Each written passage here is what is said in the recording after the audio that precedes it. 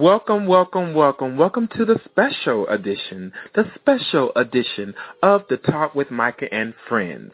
This will be the show that will be centered around the reigning rulers of the universe, Mr. Cameron Black and Miss Jazelle Barbie Royale. Now, let me give you a little disclaimer. This is a chit-chat with the rulers. It's very open, honest, and candid, but definitely respectful, of course. Okay? So I really hope that you guys enjoy the show. Now, just to give you a little tidbit, we've had some technical difficulties in regards to the recording of this particular episode. Not too many, just a few, or just one or two, hey, whatever. But you're going to miss the very first part of the actual show, and it was basically my welcoming them. I welcomed them to the Talk with Mike and Friends, and, I basically said, today as promised, I have with me the current rulers of the universe, Mr. Cameron Black and Miss Jazelle Barbie Royale. And basically I got right into it. I congratulated them on winning Mr. and Miss Black Universe 2013-2014, and the very first question that was asked was towards Jazelle, and the question was, Jazelle, we will start with you, ladies first. Tell us a little bit about Jazelle and how she transitioned into the art form of female impersonation and became Jazelle Barbie Royale. And she basically, the little part that was cut off was she basically described the fact that, she of course was, her male counterpart who she was born as, and then she went into how Jazelle transitioned, and she said her very first show was when her very first time seeing a show was when she was at the age of 16, and at that point she knew that that was something that she wanted to do, and that she thought that, she had the ability to do, and then right there is when the podcast show picks up. So minus that little tidbit, it's a very informative, very open and honest interview. And again, it's a chit-chat with the rulers, okay? And of course, we will revisit them later on throughout their reign to see, if their feelings have changed for the better or for the worse, okay? But here we are with the chat with the rulers.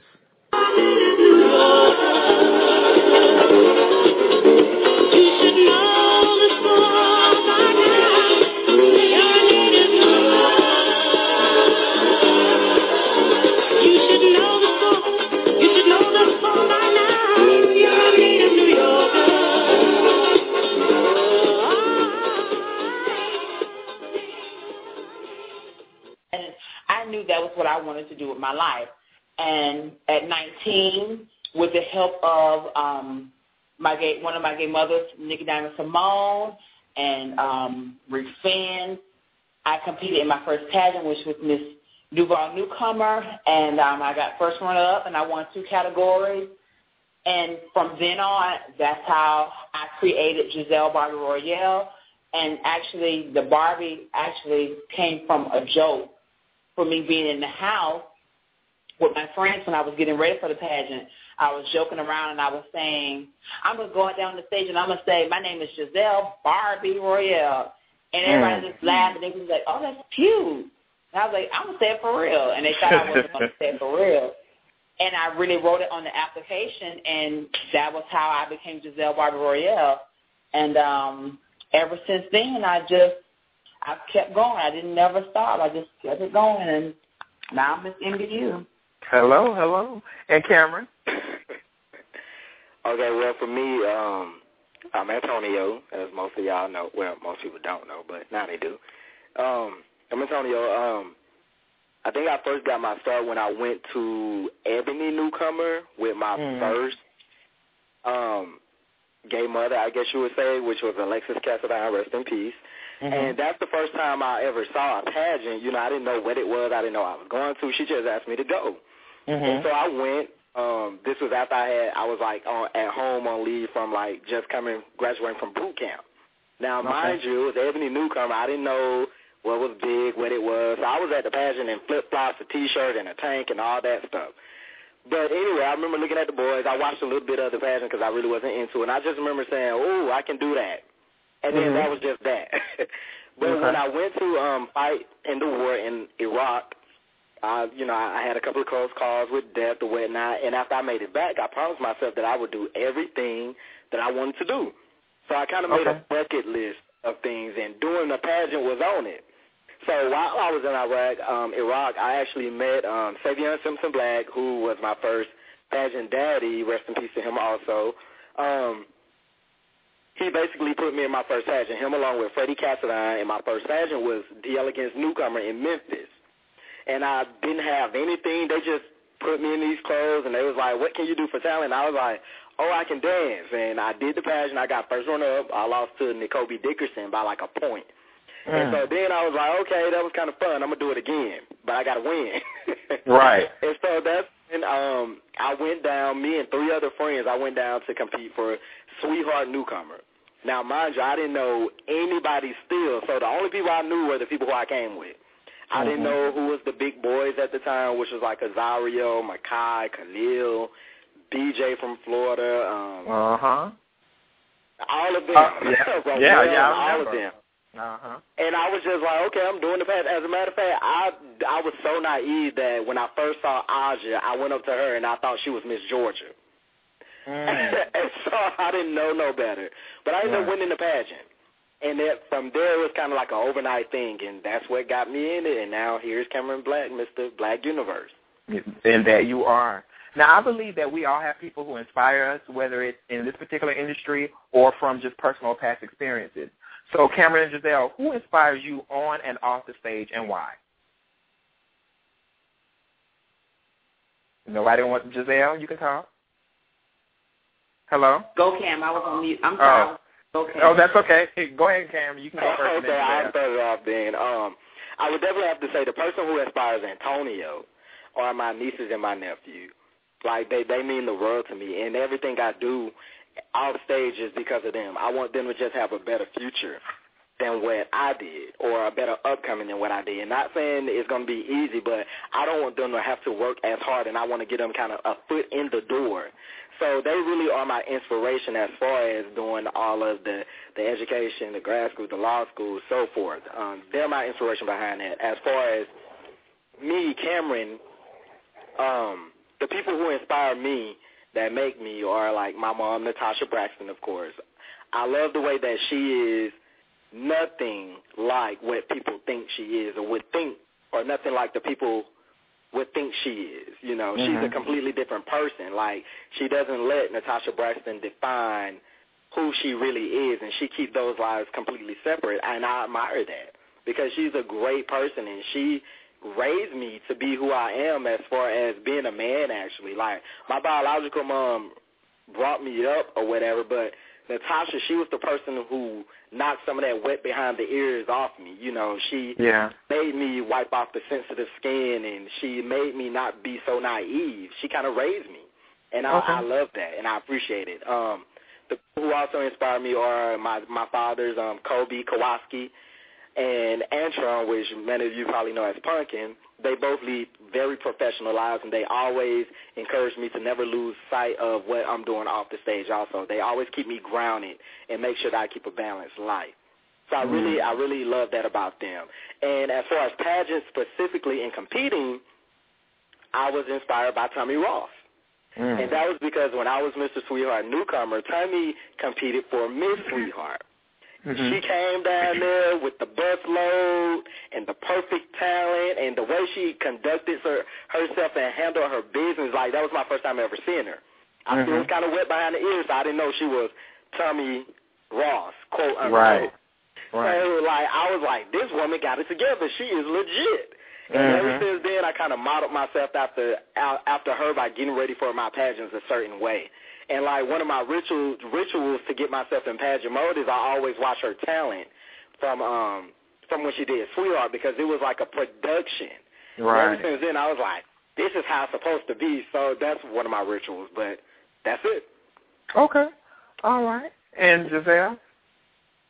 Well, for me, there's a lot of different inspiration that comes behind Jazelle.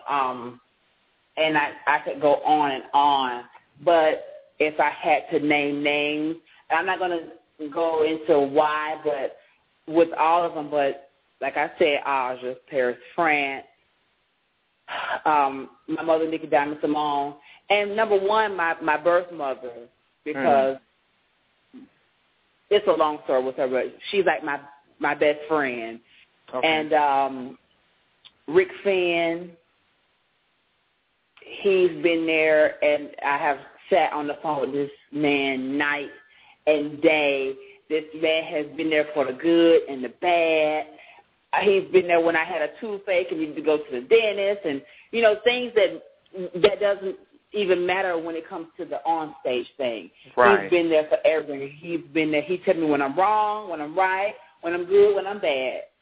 And he's really like my granddad for real. Like he's like when I fill out papers and stuff, and they ask for references or your father, I write his name down. Really. Okay.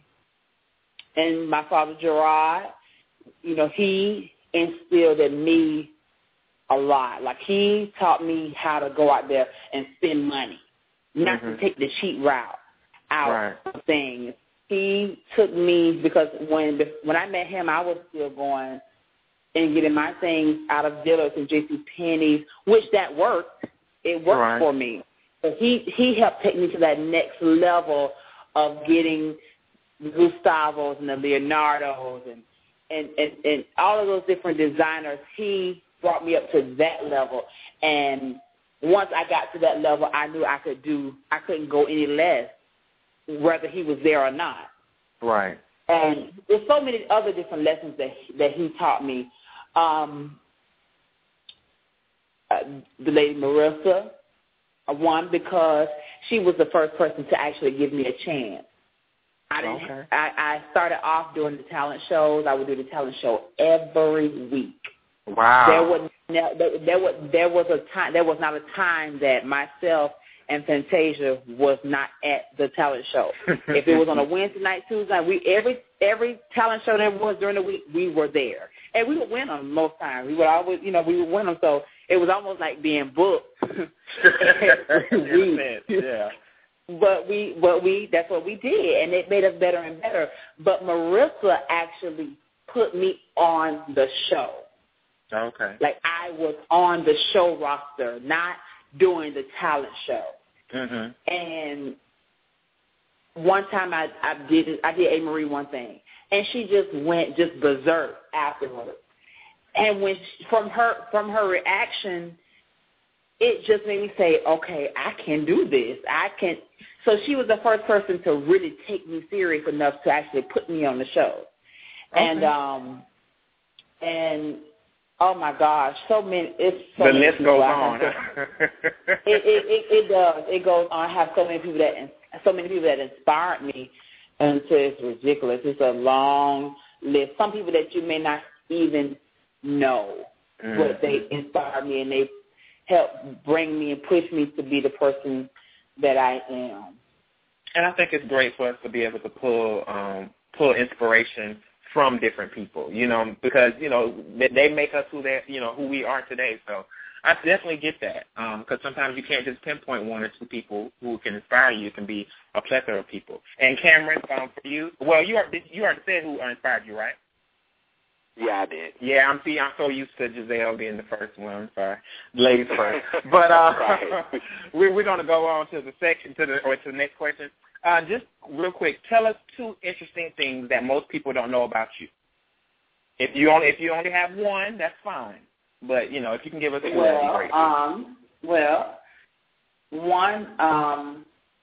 One thing people may not know about me, or some may know because I play around on Tales from the Dressing Room, which is a weekly thing we do at my job, which is the Parliament House. We do a little video blog and put it on YouTube. Sometimes we play around singing, but I sing, and that's how I began entertaining. Okay. And I believe from being a singer, it inspired me to want to do drag when I saw it for the first time. I'm like, oh my gosh, I don't even got to sing for her. I can just lip sync to my favorite artist and dress up like them. That's what drag was at first. Because Alexis came out dressed like Janet Jackson, and she had on everything that Janet Jackson had on from the video. And I was like, oh my gosh, I can do that. I want to do that. So, singing is something that know how to do. I don't really exercise it as much. And Cameron, what about you? We're going to let her make it with that one. Okay. I'm just kidding. I think, let me see, something most people won't know about me, but you probably would, is that I'm an old man at heart. Like, I like to sit at home and quiet, peace, not be bothered really. I don't do too much. And I think it's a totally different thing from where I give off. So most people who get to know me, they be like, you're an old man. And I claim that, like, I like the blues. I like to just sit and watch CNN or the sports channel, you know. That's me. Another thing is that I have a day named after me in District Heights, Maryland, Antonio Cam Gray Day, for my leadership abilities, and I got a mayoral proclamation while I was the first vice president for the state of Alabama for the NAACP. And I got that honor. I think that's something most people don't know. Okay. And then technically, District Heights, Maryland is where I reside. That's my address says District Heights, Maryland. So, yes, you do have your own day. And could you tell people what day that is? That day is August the 4th, which is also my birthday. Okay. All right. Now, Jazelle, we had a conversation on our last podcast show regarding bringing drag back to the forefront of pageantry, and your name came up and you were praised for doing just that, bringing it back to the forefront. What are your true feelings on the true art of drag being a missing component in today's industry? Oh, my gosh. Well, first of all, thank you to whomever, you know, Danny Lord said that. Danny Lord did. Well, thank you, Danny Lord. I think what I'm doing is what I saw, and I've heard someone say you lead by example, and I took what the veteran girls gave me. Their examples, I took it, and I'm basically really kind of recycling what they've done, but putting my own little twist on it. Okay. And a lot of the things that I took from them is having stage presence, knowing how to do your makeup, knowing how to do your hair, having beautiful garments, you know, really getting into what it's all about. It's all about the illusion. It's all about entertaining people.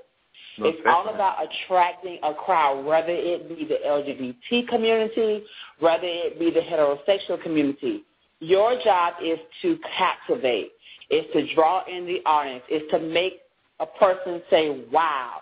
You're supposed to make a person want to give you their dollar, even if it's their last dollar. You're supposed to entertain them to the point where they say, you know what, I got to catch the bus tomorrow, but, hey, I'm going to have to walk because we deserve this off. Okay. You know, it's supposed to be like that. And I think if everybody had that mentality to just really strive to be the best and try to really be polished and entertaining, that missing component wouldn't be there anymore. And I also think one of the reasons why it's missing is because you have two different types of drag now. You have the mainstream drag, string drag, which is RuPaul's Drag Race, and that show, it basically shines a light on a different type of drag. Now, we do have some of our very own that have came up in the pageantry world, and we can understand them. Right. And we can understand what they represent. Being that I work in an environment where I work at a show bar, so I'm booked with a lot of these entertainers. I've worked with probably the last 3 or 4 seasons of RuPaul's Drag Race, the top 5 mainly of each season. I get to see what the girls are truly like. I get to see what their entertainment value is truly like. And there are very few that hold the key to having a long career or having longevity. Some of them are just for that moment. And it kind of bothers me when I see entertainers that have been doing this for 10, 20 years, they have to break their necks to get a $150 booking when you have these people that are just put on a show, and they can't even hold a candle really to these other entertainers, and they getting paid $1,000. And I feel like that show is a wonderful display to the world to show them half of the picture. Right. And they're only getting to see half of it. And it's very, I feel like they discriminate because me, myself, I couldn't go on RuPaul's Drag Race because I have breasts. But there are some contestants that have been on that show that have gotten very far that probably have more work than me. Yeah, facial work, body work. Well, everything. I can tell you they have work everywhere I have it. But because they may wear it a certain way in the daytime, they're considered to be eligible for, the show. But I think that we need to be able to be displayed on mainstream television as well, and be able to compete with those girls as well, because whether people realize it or not, there are people out there that have altered their bodies for this art form.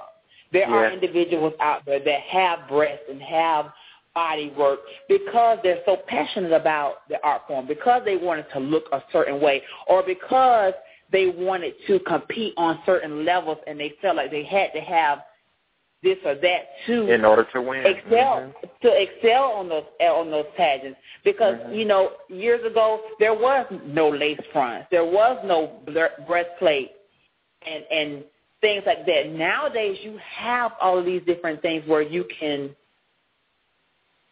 get a full illusion. You can really make someone think that you live every day as a woman.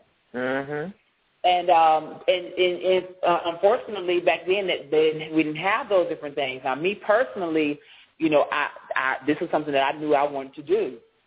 I didn't do it for the stage. I didn't, because I'm not going to always be on the stage. But that's the missing component. Those are a lot of the missing components. People finding true entertainment and hard work. It doesn't come overnight, and it's not just a quick fix type of thing. It's something that you got to really shed some blood and tears to really taste the sweet. Right. So, I think that's that's what's missing. And I couldn't agree with you more. So and I'm sure a lot of the girls and people that have the passion for drag can definitely relate and understand where you're coming from. So thank you for that. Cameron, are you still here, sir? Are you still with us? I'm still here. Okay, Cameron, I would say between 50 to 60% of the spectators will say that male drag or male entertainment is boring and should end. What do you think? Why do you think male entertainers or competitors get the backlash that they do? And what do you feel needs to change in order to turn that stereotype or the feeling regarding male pageantry around? That's a harsh reality, huh? Yes, it is. No. Do I think it should end? No, definitely not. I think we get that backlash is because, for number one, I think it's a double standard. They place us in this box that we can't seem to escape. And anytime certain people or majority of us outside of probably a couple people step outside that box, then it's considered too much. And they place limitations on the male entertainer, but then say we don't produce. Now, I know with me, I try to entertain, I try to put on a show, I try to give you something different as far as being a pageant guy and a competitor, because that's me, but I don't feel like everybody has found that balance and know how to operate within the box that there is. And I think in order for us to do better, first of all, we have to produce better and want to do better, like do our parts on stage and off stage and shows, try to make it a little bit more entertaining. Me, myself, I know that I'm not a show boy, but in pageants, I know I like to cut up a little bit, Right. But But then you have those like the Montees, the Valentinos, who are very extravagant and take it to another level too. But on both sides of the fence, we get criticized still. Maybe I get criticized for not being that show boy, and then maybe they get criticized for being too much or being too feminine. And I think the only way that we can escape it is that everybody stop placing those limitations on us. If you let us do what we want to do, then maybe you can be entertained the way that you want to do. But there are certain expectations that everybody have, and it's kind of hard to work around those things. And I don't necessarily think it's fair to male entertainers sometimes. And I think, piggybacking, I just think that, I just had it on top of tip of my tongue. I think that it's ever evolving, as we talked about in the last podcast show. It's ever evolving, and just the same as drag is ever evolving as far as female impersonation. 2000 drag is not the same as 2013 drag. When male competition started, they wanted that debonair man, that traditional man. He looked like a man. He may have been gay. It's almost kind of like that executive realness thing in the ballroom scene. You wanted this guy to portray a certain type of guy, but now that has become a little bit boring. So now allow the males to be who they are, because not every guy that maybe a little feminine or whatever wants to be a drag queen or wants to do a show as a girl. So I think that people should kind of, embrace that change, because it's 2014 now. So embrace it. And it goes back to what you said. Let us be the type of entertainer that we choose. Because even if we are that normal, traditional, debonair, masculine guy, Jazelle has left the conference. We still have quality of entertainment. Like, say, for instance, my talent at Universe, or most of my talent, I try to make them into very big productions, but even though I'm not the extravagant type of guy, I still try to put on a really great show, keeping it in my terms of what I think a male entertainer is. You right? Okay. And you have people like Valentino. He will take you to that next level of almost male drag, and then it's like you have to respect us instead of judging on, well, this is not what that's supposed to be, and you should do this and do that, instead of just respecting us for the art that we're presenting to you. You get what I'm saying? Totally. I think that would put us on an even playing field with the girls. And with girls, you just have more to look at, period. It's a transformation that takes place. They can dibble and dabble, make anything look good. They can make a garbage bag look good. But if we put on a garbage bag, we're going like we have on a garbage bag, Okay. I'm just saying. No, I totally understand. And for those, you may have heard a little something. We have technical difficulties around here. We're not perfect. So it looks like Jazelle may have been off of the line, but I'm sure she'll come back on and we'll pick back up with her. So, Cameron, I'll go ahead and go with the second question. And by that time, Jazelle should be back on. Even though you are not necessarily a mainstream celebrity, you are deemed celebrities in the LGBT community. What do you feel is the challenge or the negative aspect of being an industry celeb, and what's the positive? Okay, that's a good question. I'll start with the negative. I feel like the negative is the fact that there's so much negativity in the industry. For whatever reason, it's like we can't really just 100% support each other like we should. Everybody is doing the same thing. Some people have the same goals, the same aspirations, and I don't understand why there's so much negativity. It's like we're constantly trying to find something to pick each other apart about, and that's what I don't like. It's a crab in a bucket mentality at times, and I can't blame that on just our culture, because that can be sometimes our race as a whole. We can sometimes just pick each other apart for no reason. Right, most definitely. And we can take the fun out of the craft. You get what I'm saying? But the positive side is that we all have a voice. When you get to the status of being a notable celebrity in this industry, you have a voice. But you have to choose what to do with it. Jazelle has arrived. Oh, Jazelle, hold on. Jazelle, you're back? Y'all, hey. Okay. That's fine. No, Go ahead. No, I can finish the interview, but while we were talking, my boss called me, and surprisingly, she just called me in to work Latin night. Okay. Well, yeah, we only worked last night. We only, Giselle, whatever. We have a lot of the interview. You already know that, so we only really have two questions. No, I can keep going. Okay. I'm just going to be getting ready at the same time. Not a problem, baby. You're a professional. You got to do what you got to do. But go ahead, Cameron. Cameron was finishing up the question in regards to the mainstream celebrities and the challenges when it comes down to being a celebrity in the industry. And then once he finished, then you can go in. So go ahead, finish, Cameron. I'm sorry. Okay, like I was saying, the second part of that question is like the positive aspect is that we have a voice, and you can choose to use that voice effectively, which is why me personally, I choose to say a lot of what I have to say of my message and my talents, because I do spoken word and I do them live, and I write all my own spoken words, which is why the first spoken word that I did, I wanted the audience to know a lot about me. So it was a poem called To Be, and I put a lot about my history, my mother, my father, things and that in there, just so you can understand who I am a little bit better. At Black America, I did a poem called Return to Glory, and it was talking about our race, how we need to get back to and pay attention to where we're going. And that was the message I wanted to project in that. In that Black universe, I did a poem called Controversy, which spoke to the negativity, the myths, the stereotypes of who we are as pageant people.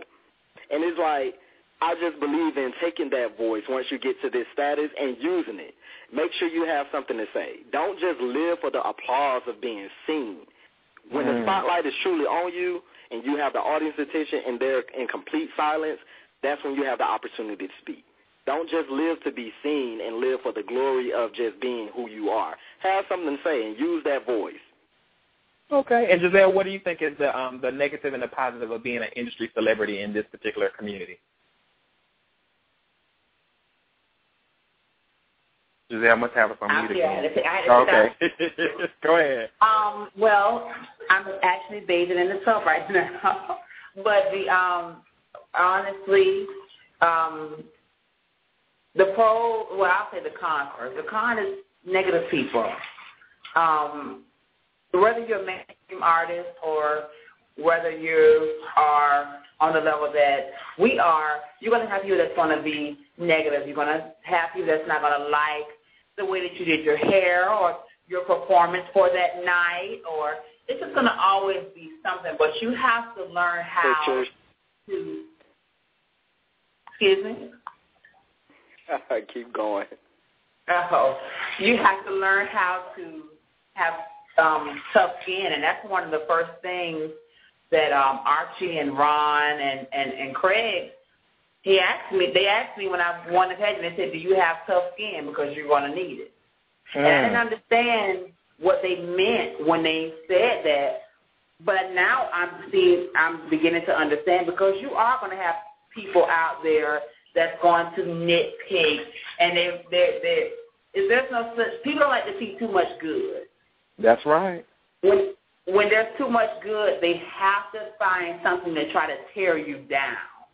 And if you have tough skin, it'll just roll off your back like water.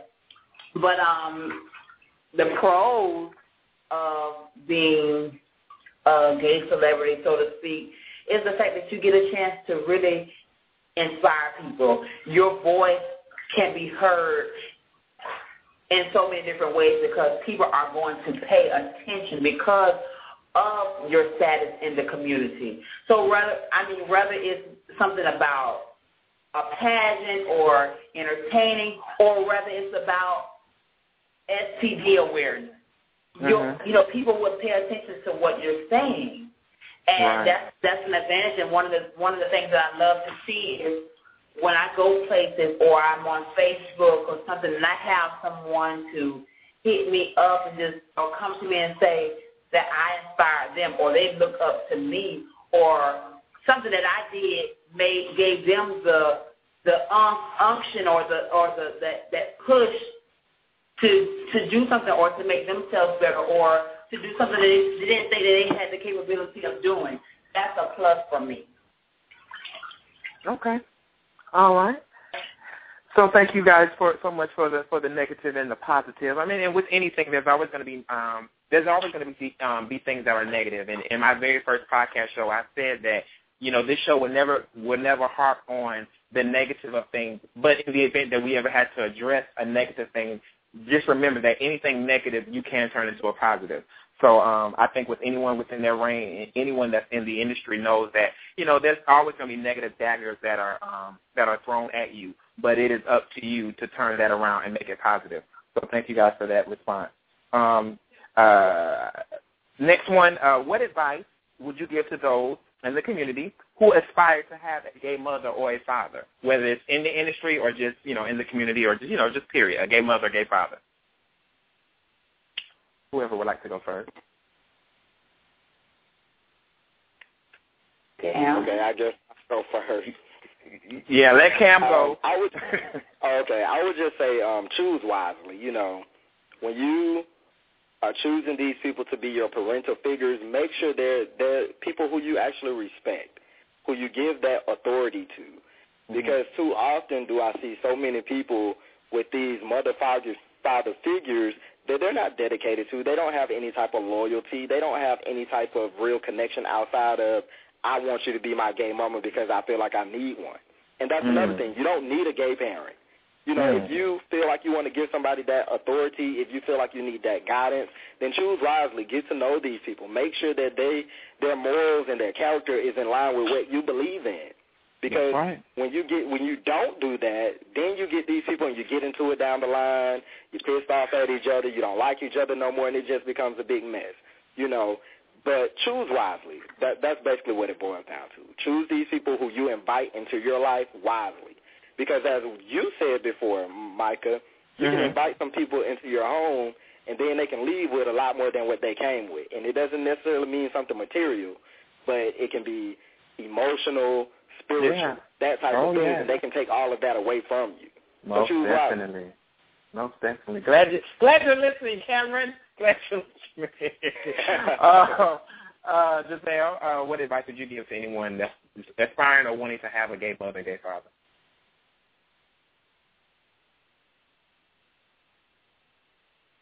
I guess you. You ready? Oh yeah, go ahead. We here, girl. Go ahead and tell us about a gay mother, gay father. Well, I would say this: don't choose your gay parent because you live for them, how they live for their shows, or you live for them because they win pageants or anything like that. Get to know them as a person. I really don't care for people to just come to me and say, "Oh, will you be my gay mama?" They don't even know who I am. You don't even know who I am. You don't know. You don't know who I am off stage. And the on stage Jazelle Barbie Royale that so many people may like or live for, it's not who Jazelle Harvey is. Right. And you're gonna have to deal with both of those people. And some people may be disappointed with who the off stage person is. So get to know that person. And you need to be able to learn from them. You don't need to be on the same level. You need to have someone that you can grow from. You can get advice from. They can teach you. And for myself, I have 3 gay mothers, and actually 4 to tell you the truth. But they all came at different parts of my life. You know, and they all serve a purpose, and they still serve a purpose to this day. I have Portia. Her name is Portia Sumter on Facebook. Portia. I have Nikki Diamond Simone. I have Sasha. I have Avantis Overking. And like I said, they all serve a purpose. I don't necessarily believe in having multiple parents, but in my case, I do. Okay. And I can learn something from each one of them. Each one of them have done something special in my life. They've inspired me. They've taken the time out to do something that has contributed to me being who I am, and I can still learn from them today. So when you're choosing your gay parent, make sure it's someone that you can learn from and you can get to know them. All right. Well, thank you so very much. And we just have 2 more, and we'll go to our quote unquote break. But Giselle, I'll give you yours, and then Cameron, and then we'll go to our break. Giselle, As we all know, you live your day-to-day life as a transgendered woman. Excuse me, I'm sorry. As we know, you live your life as a day-to-day as a transgendered woman, and you started off pretty early. What's your advice to young lady boys, quote-unquote, out there that are desiring to make that transition? Well, one, if you're young, you're very lucky because I was fortunate enough to start at 17 where I was able to cut off a lot of male features or whatever different things that might happen to males. I was kind of able to cut it off. So that would be a plus. If you are 16 or 17 and you know this is something that you want to do, begin hormone therapy. But number one, get your education. That's the number one thing because you don't want to have to, work the streets or do all kind of different miscellaneous things to make a living for the rest of your life. Yeah. So get out there and get your education. And if you have to stay aboard for a couple of years while you're taking your hormones, do that because that's what I did. I didn't start dressing as a woman every day until I got to a point where I knew that I had something to rely on, that I could stand on my own 2 feet. I didn't. When I got my own place and got some type of establishment, then when I was in the comfort of my own home, because luckily I was able to transition while I was at home with my mom. But then after a while, I felt like it was time for me to go because I wanted to do certain things in the privacy of, I wanted to go through my transition in the privacy of my own house. Totally understand. And that's what I did. And so get your education, take hormones. That's a big key. Be slow to get silicone and fast to get hormones. That's my advice. Okay. And then, Cameron, because Giselle touched on education, your question is basically, as we all know and well aware by now, you are a graduate of Alabama State University. You were in the military as well. And you have desires to enter into the law school within the next year. Within the next year. So what is your personal stance on education or the lack thereof in our community as a whole? Okay. Once again, I'm trying to figure out how to word this. Education is really, really, really big with me. And it's mainly because I think that, and I'm not even just speaking in general. I mean, not speaking as far as this community, but blacks in general. We are in danger of falling back into this major, pit well of oppression that we climbed out of or halfway climbed out of because we're not paying attention to the things that are going on around us. Mm-hmm. Pretty soon, our country is going to become or fall back into that country of the haves versus the have-nots. Things are going to become way more competitive. And we're letting this social media, the reality TV paint this false picture of what we're supposed to be doing with our lives. Because education is decreasing in America, especially for those who don't even want it to begin with. And I think it's something that we all need in order to compete in the future. The father on Scandal, which I'm sure we all watch. Yeah, we love our Scandal, He said we have to work twice as hard to get half of what they have. And that is something that is true.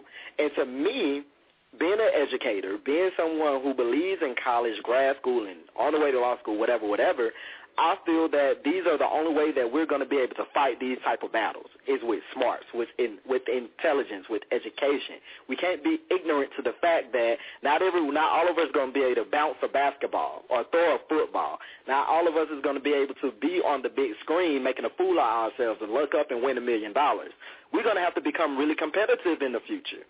And we're not paying attention to that because, for one, we feel like we done got this black president and that we've arrived. But we haven't. Martin Luther King's dream is nowhere near accomplished because this man is in office. The way that we're going to know when we've arrived, when the dream is complete, is when a black man can run for office, and it is not considered out of the norm that he actually has a chance of winning. right now it's still, a black man finally made it. That's not the dream. That's not the dream. The beginning of the dream, and we have to finish that. But the upcoming generation, I feel like we're lost in the spotlights right now. Mm-hmm. Most definitely. I can go on and on about this subject because it's, of course, it's dear to me. African American studies is something that I aspire to teach in college and all that stuff too. So so we'll have to make sure we have you on the political show as well. Right. That'll be and we'll let you lead that one because I'm gonna sit here and just listen to what goes on. I have a lot of theories and ideas about that. I know you do, baby. But no, education is very important to everyone out there. Jazelle touched on it as well as yourself, Cameron. And I thrive myself on, just having an education, having something to fall back on, whether you're in the industry or not. Industry, most definitely. I think we talked about it before. It's just the fact that, when the lights have gone down, and there's no more stage and there's no more show and there's no more whatever, what do you have to fall back on? So it's very important to everyone out there to be able to fall back on something. And who's to say you cannot have your show, do your shows, be your Mr. Black America, Black Universe, Miss Black Universe, whatever, and still have that trade or still have that degree or something to fall back on. So everybody else. I'm living proof of that because I started college when I started doing pageants. It didn't throw me behind. I didn't skip a year. I still graduated on time and went on to higher education also outside of my undergraduate degree. It's like you have to stay focused because, like I tell people, the spotlight shines brighter off stage.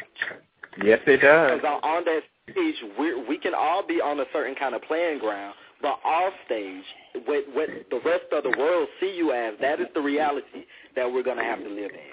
That spotlight ain't going to shine up there forever, but if you build up your accolades, your credentials off stage, those things are going to last forever. And can't nobody take those things from you. Amen. Education is a plus, and at this point in time, it is a must. So with that said, we're going to go to our break, guys. We're going to take this 45-second break, and we'll be right back with the chat with the rulers of the universe. I can't wait till I get you on the floor, good looking. Going out so hot, just like an oven. And I would burn myself, just had to touch it. But it's so fire, it's so mine. Hey, baby, we don't mind all the watching. Cause if they study close, real close, they might learn something. He ain't nothing but a little doozy when he does it. You're so fine tonight. And as long as you got your suit tight, I'ma leave it all on the floor tonight. And you got fixed up too nice. In past experiences as regional, national title holders at such a young age, what were some challenges you faced early on that you would like the up-and-coming entertainers to know and to learn from? Okay. I started competing at 19. I started off doing newcomer pageants. My first pageant was Miss Duval Newcomer. And I came out of nowhere. Nobody knew who I was or anything like that. And I never really had a desire to be a newcomer. I always felt like that was a step that you had to take to get to the next level. It was just kind of like school. You got to get to the 11th grade to get to the 12th grade. Mm-hmm. And so once I got my feet wet in the newcomer circuit, I had several people to tell me, okay, you don't need to do newcomer pageants. You don't need to do, and that pretty much gave me my confirmation to what I was feeling in the inside. And I can say a little bit because I've been very fortunate on competing. But I do feel like sometimes I was, and not many times, but sometimes I wasn't given what I deserved because people may have thought that I was too young or there was a veteran competitor, so they felt like the veteran competitor was more polished or more seasoned, so it would be in their favor. Mm-hmm. But it didn't discourage me. It really pushed me, because in the inside, I would be like, oh, child, I know she didn't beat me. She didn't beat me. And I could tell, but it still pushed me. I didn't stop. There were many times that I did pageants and I didn't feel like I got what I deserved, but I never stopped. And I can even say Ms. Duval is a prime example, because if you really look at my pageant repertoire, whatever, I really haven't did too many systems like that. Mm-hmm. And I did Ms. Duval 5 years in a row. And there were times that I walked away from that pageant not feeling like I got what I deserved. Mm-hmm. But I kept my eye on the big picture. I kept my eye on the prize. I knew that that's what I wanted to be a part of more than anything. And I knew one year it was going to have to happen. And so I get discouraged. So that was, I think, like I said, those were sometimes, back then I did feel not discriminated, but, well, yeah, I felt discriminated because of my age. Because I was, here it is, I'm 20 years old competing against Raquel Lord and Tanisha Cassadine, people that had been doing it for 20 years. Right. So but I in my heart, I felt like I was just as good as them. And if I'm speaking to someone that may be listening or maybe kind of having the same thoughts of going through this, your time will come. Your time to shine will come. And some of those same people will be put back in your path. Okay. And you will have your opportunity. You will have your opportunity to show yourself, them, and the world that you have evolved and you have come into who you are, and you are an adult now, and you are just as seasoned and polished as them. If that answers the question. Oh, yeah. Yeah, you did. I'm waiting on Cameron now. I like that. Oh, well, for me, I'm going to keep it simple, because coming up through the ranks from newcomer to where I am now, I've learned 6 things. Well, I have a saying. There are 3 don'ts and there are 3 do's. The 3 don'ts are don't rush, don't prolong, and don't compromise. By that, I mean, starting out as a newcomer, I didn't rush myself to a certain level. I didn't rush it, but I didn't prolong it either. I did the newcomer, I got what I need to know, and then I moved on to bigger things. Mm-hmm. Don't compromise. What I mean by don't compromise is don't compromise yourself, your morals, your integrity, your character for the stage either. I see so many people, there's so many rumors like, well, you have to do this, you have to play this type of game, you have to do that, No, you don't have to do anything that you don't want to do. Don't compromise yourself, because you're going to regret it if things don't go the way that you want them to go in the end. My 3 do's are do listen, do believe, and do respect. By do listen, I mean listen to the constructive criticism. You have to decipher, but listen to the constructive criticism. If you ask somebody for their opinion, don't be mad when they give it to you. Right. Do believe. Believe in yourself. Everything that I have won and everything that I have done, I did it by believing in me. I didn't ask anybody else to believe in me. Yeah. Because I kind of get irritated when I hear so many, especially newcomers, saying, nobody want to give me a chance, nobody believes in me, whatever. Well, it shouldn't matter who believes in you and who don't. If you believe you can do it, then you are going to do it. Everybody's dream is not your dream, and you can't get mad because people don't help you along the way. Some people feel like you have to earn it. Don't be scared to believe in yourself. Because if you don't believe in you, why are you asking me to? Exactly. And then the last thing is respect. I feel like everybody in our community can stand to come a long way when it comes to respecting each other. And when you respect each other, that means you love each other unconditionally, without limits, without boundaries, as Tommy Ross like to say. You love each other without limits. Mm-hmm. And when you can respect one another, that means we can agree to disagree on some things. We can understand each other's point of view without having to argue about it or having to think, oh, well, I don't like them because they think this way. You don't have to go through all that. If we respect each other and respect the art and the craft, then we can all get along. Now, I'm not saying everything's supposed to be this big one bubble of harmony, But if we respect each other, it can keep down a lot of the things that goes on in this community. Oh. And that's it.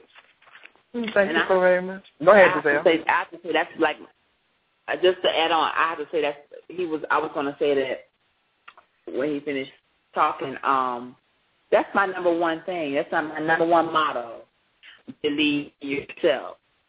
Because that's what I did. Always believe in myself. Nobody else believed in myself. In me, I always knew that I was capable of doing everything that I've done. So, it makes me mad when I see people that have all this potential and they don't believe in themselves. It's not being cocky, but you have to, in the inside, you have to know, oh, I got this, or I can do this, or I am just this good, or I've always felt like when I was 19, 20, I always felt like in my mind, it might not have been true, but in my mind, I felt like I could get on a stage with Alexis Gabrielle Sherrington and Tasha Valentino, and I thought I could get up there with all of them. I may not have been at that level then, but for me having that mentality, it has gotten me to a point where I can stand up on a stage next to those ladies. Right. And for me, that comes a part of you have to be fearless. When in this industry, you have to be fearless. You can't be scared of competition. You can't be scared of the result. You can't be scared of yourself. There are some things that I prepare for in competition, and I always prepare to win, prepare to wane, but I also prepare to lose. That's right. I never understood people who say, oh, I just want to make the 5, or, oh, I just want to make the 12. First of all, why would you spend your hard-earned money, or however you got it hard, whatever, why would you want to spend your hard-earned money just to lose a pageant? Because at the end of the day, if you're only making the 12, if you're only making the 5, so that means you're preparing to lose, huh? Yeah. So who spends and works hard, work their ass off to lose? Yeah. And I always, even if you're a newcomer and you're going to Universe, I always tell people, no, don't go. Especially my kids, no, you're not going there to make the 5, because if you're going there to make the 5, that means you're not ready to win. So don't go. Do yourself the service of not going somewhere until you're ready to win, until you're ready to wear that crown, until you believe that you're going to. Even though it may seem impossible, if I believe I'm going to do it, then I'm going to do it. Or it may not happen right then, because that's why a lot of the systems are dying. I had one of our promoters from Universe, they kind of posed that question to us. Why do we think the numbers are dwindling and things like that? It's because people don't believe in themselves. And like he said, people are afraid of the outcome. And wherein 10, 20 years ago, 30 years ago, people didn't care if it was, okay, you're my sister, we're sisters, okay, we're both going to compete in the pageant. That's right. Oh, you're Miss such and such, I'm Miss such and such, so we go compete for this pageant. It wasn't, such and such doing the pageant, so I'm not doing it. No, it's like, even for me now, it's like that. I don't care who competes. I don't care. It could be, I don't even have to say no names. It could be whoever y'all think is the best out there. I'm going to still pay my entry fee, and they're going to have to just show me. Hello. And that's one thing about preparation. It goes a long way. I always truly feel like if you truly 100% prepare, and I don't care who you are, if you truly 100% prepare for a pageant and be serious and do it the right way, anybody who does that is hard to beat. So that means we just got to get ready to rumble and see what colors we're going to make on the wall. But a lot of people, though, they don't do that, and they be unrealistic about the outcome. Now, you can't go there playing and saying, oh, I'm going to cut this corner, but I'm going to be real, real good in this one category, and then say, I won the pageant. That's not being realistic. Because I for one, I don't put anything on stage that I don't think is going to win that category. If I already know it's not going to win that category, in my heart of heart, it's not going on stage. Yeah, that's the point. You're supposed to go with wherever you think is the perfect package. Okay, hold on, Cameron. We get a little feedback. Hold on. Okay, now I don't hear it. But go ahead, Cameron. Okay, you're supposed to put on stage whatever you think is the perfect package. And if you know that this category is weak or is going to lose or I'm just going to make it by, then why put it on stage? Because I go there with the mindset that the people who I'm competing against are 100% ready. Everybody is going to get a 10 in that category. So what can I do to get a 10 to compete against their 10? You get what I'm saying? Mm-hmm. And to me, that's when you know you're ready for a pageant. When you're excited about that category and when you think it's going to win, then that's when you know it's time to put it on stage. Otherwise, don't bring it. Or when you know your strengths and your weaknesses as well. Because honestly, I mean, I tell people for Black Universe, I didn't know what I was doing for talent. I didn't know. Mm-hmm. I had an idea. I got my talent dress made, but I did not know. I just really kind of prayed about it, and let it flow like it was going to flow. And whatever song I felt at that moment was the song that I needed to do. That's what I did. Everybody can't do that. Yeah. Just like for me, one of my weaknesses was question and answer. Not because I'm not intelligent. It was because, back to answer your second part of your question, I'm shy, believe it or not, contrary to what people may believe, but I am a shy person. Now, if I may have a little, adult beverage or something, it relaxes me, and I don't think about people. But if I'm sober and I'm around a lot of my own people, it kind of I get a little nervous. And if it's not music going on, like if I'm in a club, that's different. But like registrations and things, I'm nervous. And even like with this interview right here, I probably won't ever listen to it because I don't like the sound of my voice. I don't like to hear my own voice. It's weird to me. So that's one thing people may not know about me. But you have to know your strengths and your weaknesses in pageants, and sometimes you can play off of that. Right. I had to practice question and answer.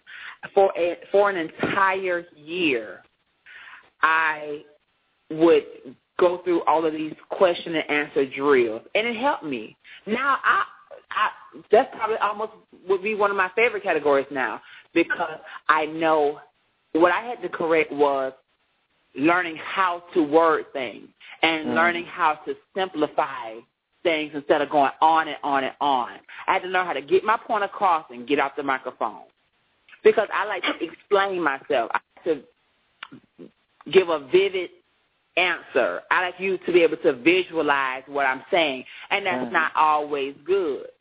And I don't know how we got on the subject of all this, but when it comes to, like I said, when it comes to competition, we got to break out of being afraid to compete against one another. The veterans that came before us, they all competed against one another. You can go watch pageants where you have Naisha Dupree, Tiffany Ariagas, Marissa, Raquel, Alexis Gabrielle, Basha, all of that, Tommy Ross, all of these great names. You can go look at tape and look at where they all competed against one another. Miss National, Miss Florida, exactly. All those pageants, baby. I mean, they're competing against one another. Exactly. Trying to make the cut. And they're all the great. They are the greats of our community. They're the legends. And if you want to get better, if you want to better yourself and get to the next level, if you compete against each other, you're only going to get better. And one thing I can credit, like a lot of the girls that live in Miami, they will compete against one another. They will travel. They will travel to a pageant and compete against each other. They probably they will come and probably all came in the same car and will still compete against each other. And whoever win, they win. Whoever get first, whatever. All right, and we on the way back home. We still sisters and brothers, and that's how it's supposed to be. Not, okay, well, my sister doing this pageant, so I'm not going to do it. No, sister, good luck to you. Okay, we go both do this, and whoever win, they win. It's only going to better you. It's only and I can say for myself, one of those people for me was my then, well, still is in a sense, but my Florida rival was Tyler Santi. Mm-hmm. Or is Tyler Santi. And it started from day one for me. Because when I came out and started competing, I came out, like I said, I came out of nowhere. And I got first runner up, and she won. And so it automatically started this competition. But it was never a time where we said, well, I'm going to do this pageant where I'm going to sit out. No, we continued to compete against one another. And it pushed me, and it pushed her, and it pushed me, and it pushed her. And look where we're at now. Yeah. She crowned you Black Universe. You got to do it. Yeah. Whether it's your sister or not, you have to. You got to compete against one another to get better. And I definitely agree with the both of you. You really just have to, if it's something that you want to do, you go after it and not worry about because everybody has dreams, and of course your sister, your brother, your cousin, whoever, everybody's may sometimes have the same dream, especially in pageantry. You may want to be Black Universe. They may want to be Black Universe. But, it's time out for the sitting out and not. Then we both going to go for the gusto, and whoever wins, and, who doesn't, will help them. I would say that we'll help them along the way. Next year. Most definitely. Now, you guys may have kind of answered this, but I'm still going to ask the question. Coming into the competition, Black Universe, both of you had many people that were for you as well as against you, as with any competitor. So we're not singling you guys out. Every competitor has people that were for them and that were against them, or just didn't necessarily want to see them win. What were your feelings toward the beginning of the competition, and what were your feelings immediately after? I'll start there, and then I have a second. I can go first. You go first, Ken? It's right on top of my head. Okay, go ahead, Jazelle. I can say that if there was someone that didn't want me to win the pageant, or if there was like some people against me, I never knew it. Mm-hmm. Never. If I've never felt the love from my community, mm-hmm. getting ready for NBU mm-hmm. was the time that I felt it. I felt so loved. I felt love getting ready for the pageant, which there were times where I felt like I wasn't going to do the pageant anymore because a lot of people don't know that before the pageant, I was in the hospital twice. Mm. And one time I had pneumonia, and the second time my knee completely went out of place, and that was right before the pageant. And they put me on a knee brace and crutches. I wasn't supposed to walk on my leg at all. My leg looked like my knee looked like it was pregnant. Mm. The whole entire weekend of the pageant, I took it off because I had to do the pageant. Like I wasn't going to let that stop me. Mm-hmm. And it was like the energy and the love from everybody. It pushed me through that. Even when I look at my talent, I don't know how I got through that because my knee was so swollen. Right. And it was just like just the entire weekend from people just coming up to me. It was like every time I hit the stage, and I'm talking about from prelim night to final night, every time I hit the stage, the audience made me feel like they wanted to see me. Mm-hmm. And it was a feeling like no other. Like even like right now, I could probably put up a picture on Facebook and probably get like 50 to 100 likes. When I was getting ready for the pageant, if I put up a picture, I was in the 400s and 500s and 600s. Right. And that let me know that the people were really just they were behind me. And after I won the pageant, I felt the same thing. I felt a sense of not important, mm-hmm. but I felt like I was put there for something. It was something that the people that's been missing, and I must have it. And mm-hmm. whatever it is that I'm doing, I just need to continue to do it. I don't do anything particular. I'm just myself. But that's how I felt when Cam and I were performing at the Monday night show. It was like a dream just to see so many people happy for you. Right. And they were genuinely happy for the both of us. I can say up until just a week ago, not even a week ago, maybe 5 days ago, was the first time I felt some type of negativity since I won the pageant. That's the first time, and I've never felt anything like it before, like the love. And so in saying that, the good has completely, even with some different personal things that happened after the pageant. I mean, honestly, and I don't even want to get into that, but after that happening to me, I really wanted to give up then.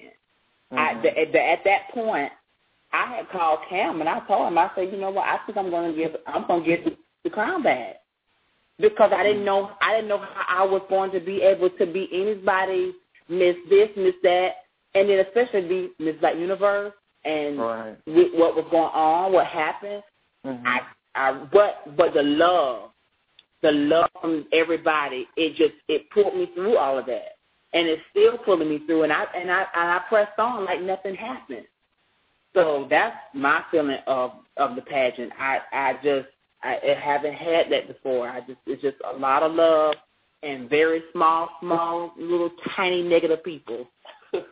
Okay. And Cam, what were your feelings toward the beginning of the competition and immediately after? I think my stories vary slightly from Giselle's. Going into the pageant, like for the story that Giselle just told, for me, that love and all of that, that happened when I won Black America. Like, everybody knew that was my big dream, whatever. For this pageant, it was more so for me. Like, I needed to cap my career off. I needed to prove something to myself. So I had to, you already know, I had to stop getting on Facebook, all of these things. I had to take so many precautions when I was getting ready for the pageant just to stay focused, because there was a lot of negativity going around as far as it was surrounding my name personally and my personal life. And so, I had to take extra measurements to kind of block everything out and focus on what I was trying to do for me. And so I went in at the beginning of the competition just focused, really. I had to tune everybody and everything out. Even when we was in the dressing room, I don't even know if the fellas know, but the reason why I did move out of the dressing room with everybody else was so I can maintain that focus. I just didn't want to be distracted by anything that could possibly happen, whether it was positive or negative. But the turning point of the pageant where I felt comfortable, where I felt kind of like destined, was when we were getting ready to walk out for presentation. And in the back, the guys, the males and the females, we're on two totally opposite sides of the stage. So we don't see each other getting ready, and we don't see necessarily who we're going to walk with. But during the rehearsals, during the weekend, me and Giselle, we were walking with two different people. Like, up until that moment, we were walking with somebody else. We didn't know we was about to walk together. And so it happened, the turning point was when I walked on the side of the stage, and then they was like, you're up. And then I looked up across, and then I saw Giselle. And then I was like, what? This is a mistake. And then they was like, no, it's not. Y'all go. And then they called our name out. And then when I walked on stage, like, that applause, that welcoming that we got, that's when it set me in a whole love phase of, okay, I'm feeling it now. You get what I'm saying? And by the end of the night, I just kept that momentum of doing what I had to do. And then when talent went the way I wanted to go, because my goal was, before I ended my career, I've never been bad at talent, but I never got that standing ovation, kind of beat the building down personality that I wanted to get. And so that was one of my goals with talents. And when that happened too, I was satisfied personally. Because to me, I had did everything that I wanted to do. Everything was executed the way that I wanted to be executed, minus one thing. But, everything went the way I wanted to do. So by the end of the night, I was kind of like, well, Lord is in your hands. If I won, I won. If I didn't, I didn't. But I'm happy. Right. So that was kind of my progression from the beginning of the night to the end of the night. Now, up until this point, I can say, whether I experience love from everybody or not, there's a respect that is there. Like, no matter if you like it or you don't, there's a certain respect that is there, in which I'm big on respect. You don't have to like me or love me, but if we can respect each other and our craft and what we do, then I'm fine. And I think that is the biggest difference that I've seen and for being Mr. Black Universe up until this point. The respect is huge. And, you know, it's something that I worked for my entire career, too, because a lot of people would say, oh, you had it easy, you don't know what it's like to lose, but I do, you know. Yeah, and my career was short. I did a lot of things in my short career. However, just because you win in all these pageants, that don't mean your peers respect you. That's correct. That's and right. For me, I work to acquire the respect of my peers and my colleagues and those who I work with. That was important to me. And I feel like now I finally got that. Okay. Well, good. So different experiences, but at the end of the day, you know, it looks like you guys, you know, got the love that you so deserve. And whether that love is just genuine love or whether that love is respect, at the end of the day, it's some form of love. So great response, Seth. Now, still on the track of universe, even though you guys are only 3 months into your reign, and you have so much to learn about not only yourself, the system, and the reign, what advice would you give to anyone desiring to become Mr. and Miss Black Universe in the future? And we're strictly talking about universe. We ain't talking about Miss Huckabuck over there and Mr. This Pat. We're talking about what advice, even though you guys are only 3 months in, so far, what advice would you give? Because you've competed in one. What advice would you give to anyone desiring to become universe in the near future or future period? I can say this. When I was preparing for the pageant last year, the one thing that stuck with me was the one piece of advice that stuck with me was Kyla. Kyla came to me and she said, take lots of pictures. And I'm not talking about going to a photographer and taking pictures. When you're out and about and you're socializing with people, when you're on show, when you're in the dressing room, just take lots of pictures because that is how you gain a fan base. That's how people are allowed to see who you are and what you are about. Because sometimes people come in the pageant and they're just good that night. And then when they get the crown, they're no good because some of them don't do this too often. Right. I would say if you are one of those people that don't entertain regularly, and I'm saying for the girls, but this can go for the boys too. If you can get on that stage, get on it as often as possible. Practice is perfect. Take pictures so we can see you. What you have to realize is every judge, every owner, every former, we all get on social media, be it Facebook, be it Instagram, whatever. People seem to think that these judges just pop up out of nowhere and they just haven't been around all year. They watch. So you need to take this year, this opportunity. This is your time to broadcast and show who you are and what you can do. And if you're crowned the next Mr. and Miss Black Universe, this is what you can give to them. They're gonna look at that, and that can help you. Like I said, having a fan base will really help you out a lot. Most definitely at Black Universe. Yeah, right. Yes, definitely. So take lots of pictures, just candid pictures, and take some professional pictures.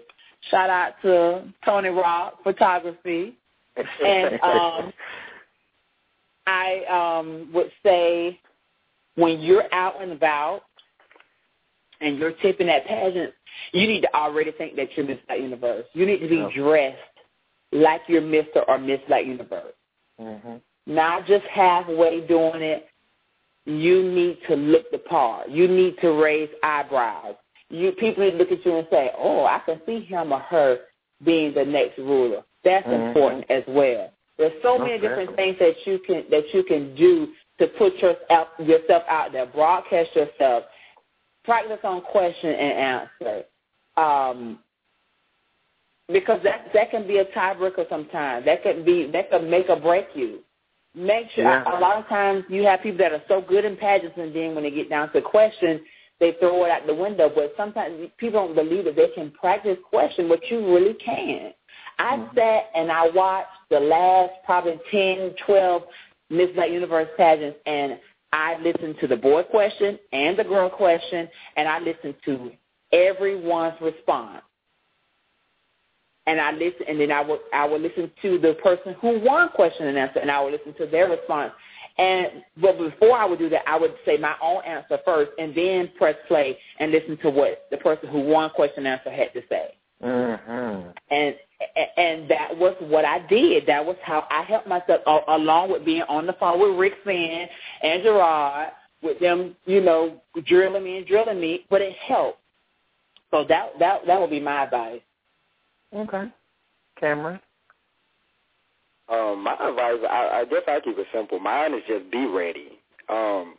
When you want to be the ruler of the universe, you have to understand what that means. And for me, it means you're supposed to be the essence of what perfection is.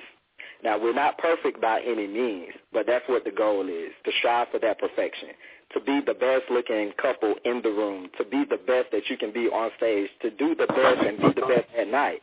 Because if you call yourself the overseer of the universe, then you should be the one who people are looking to learn from.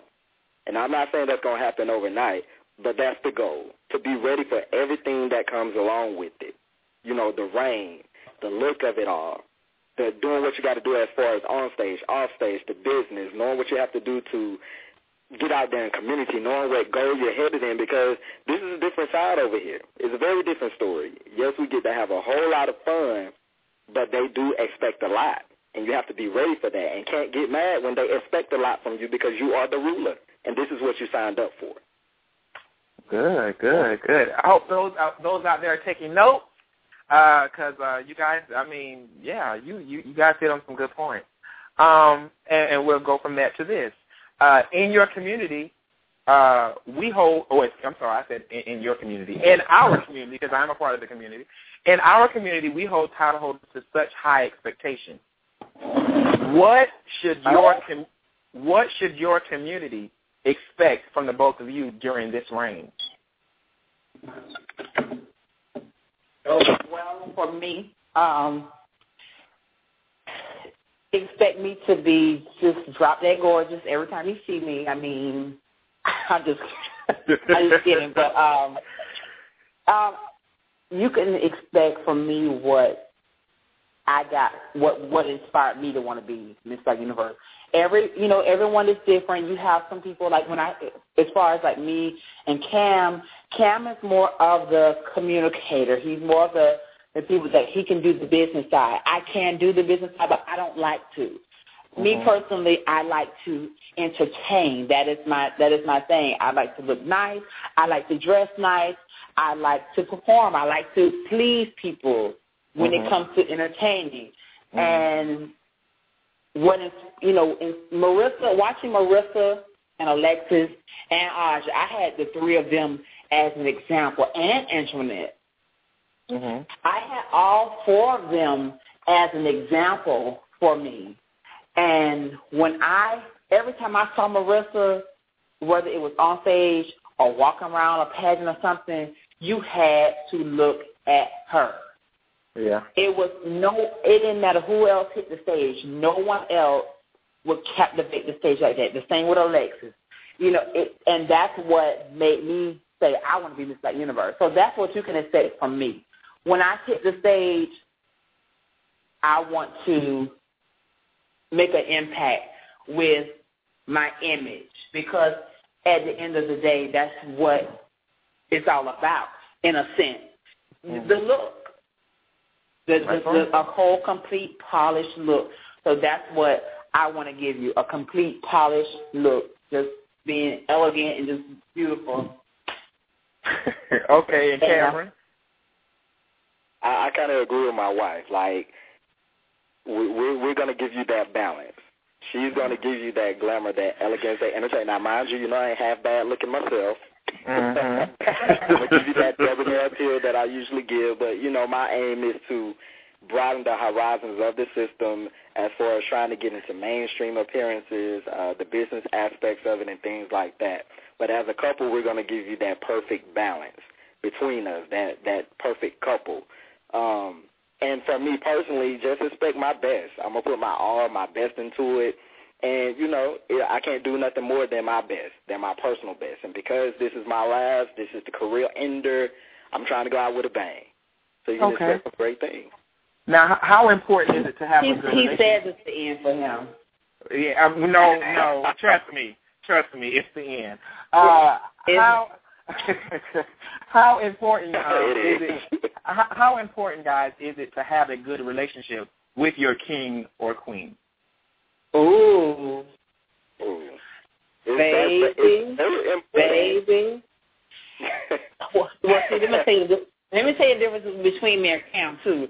See, Cam, he knows how to write all the poetry and the spoken word, and he can just like talk all professional off the top of his head. I have to just be me myself.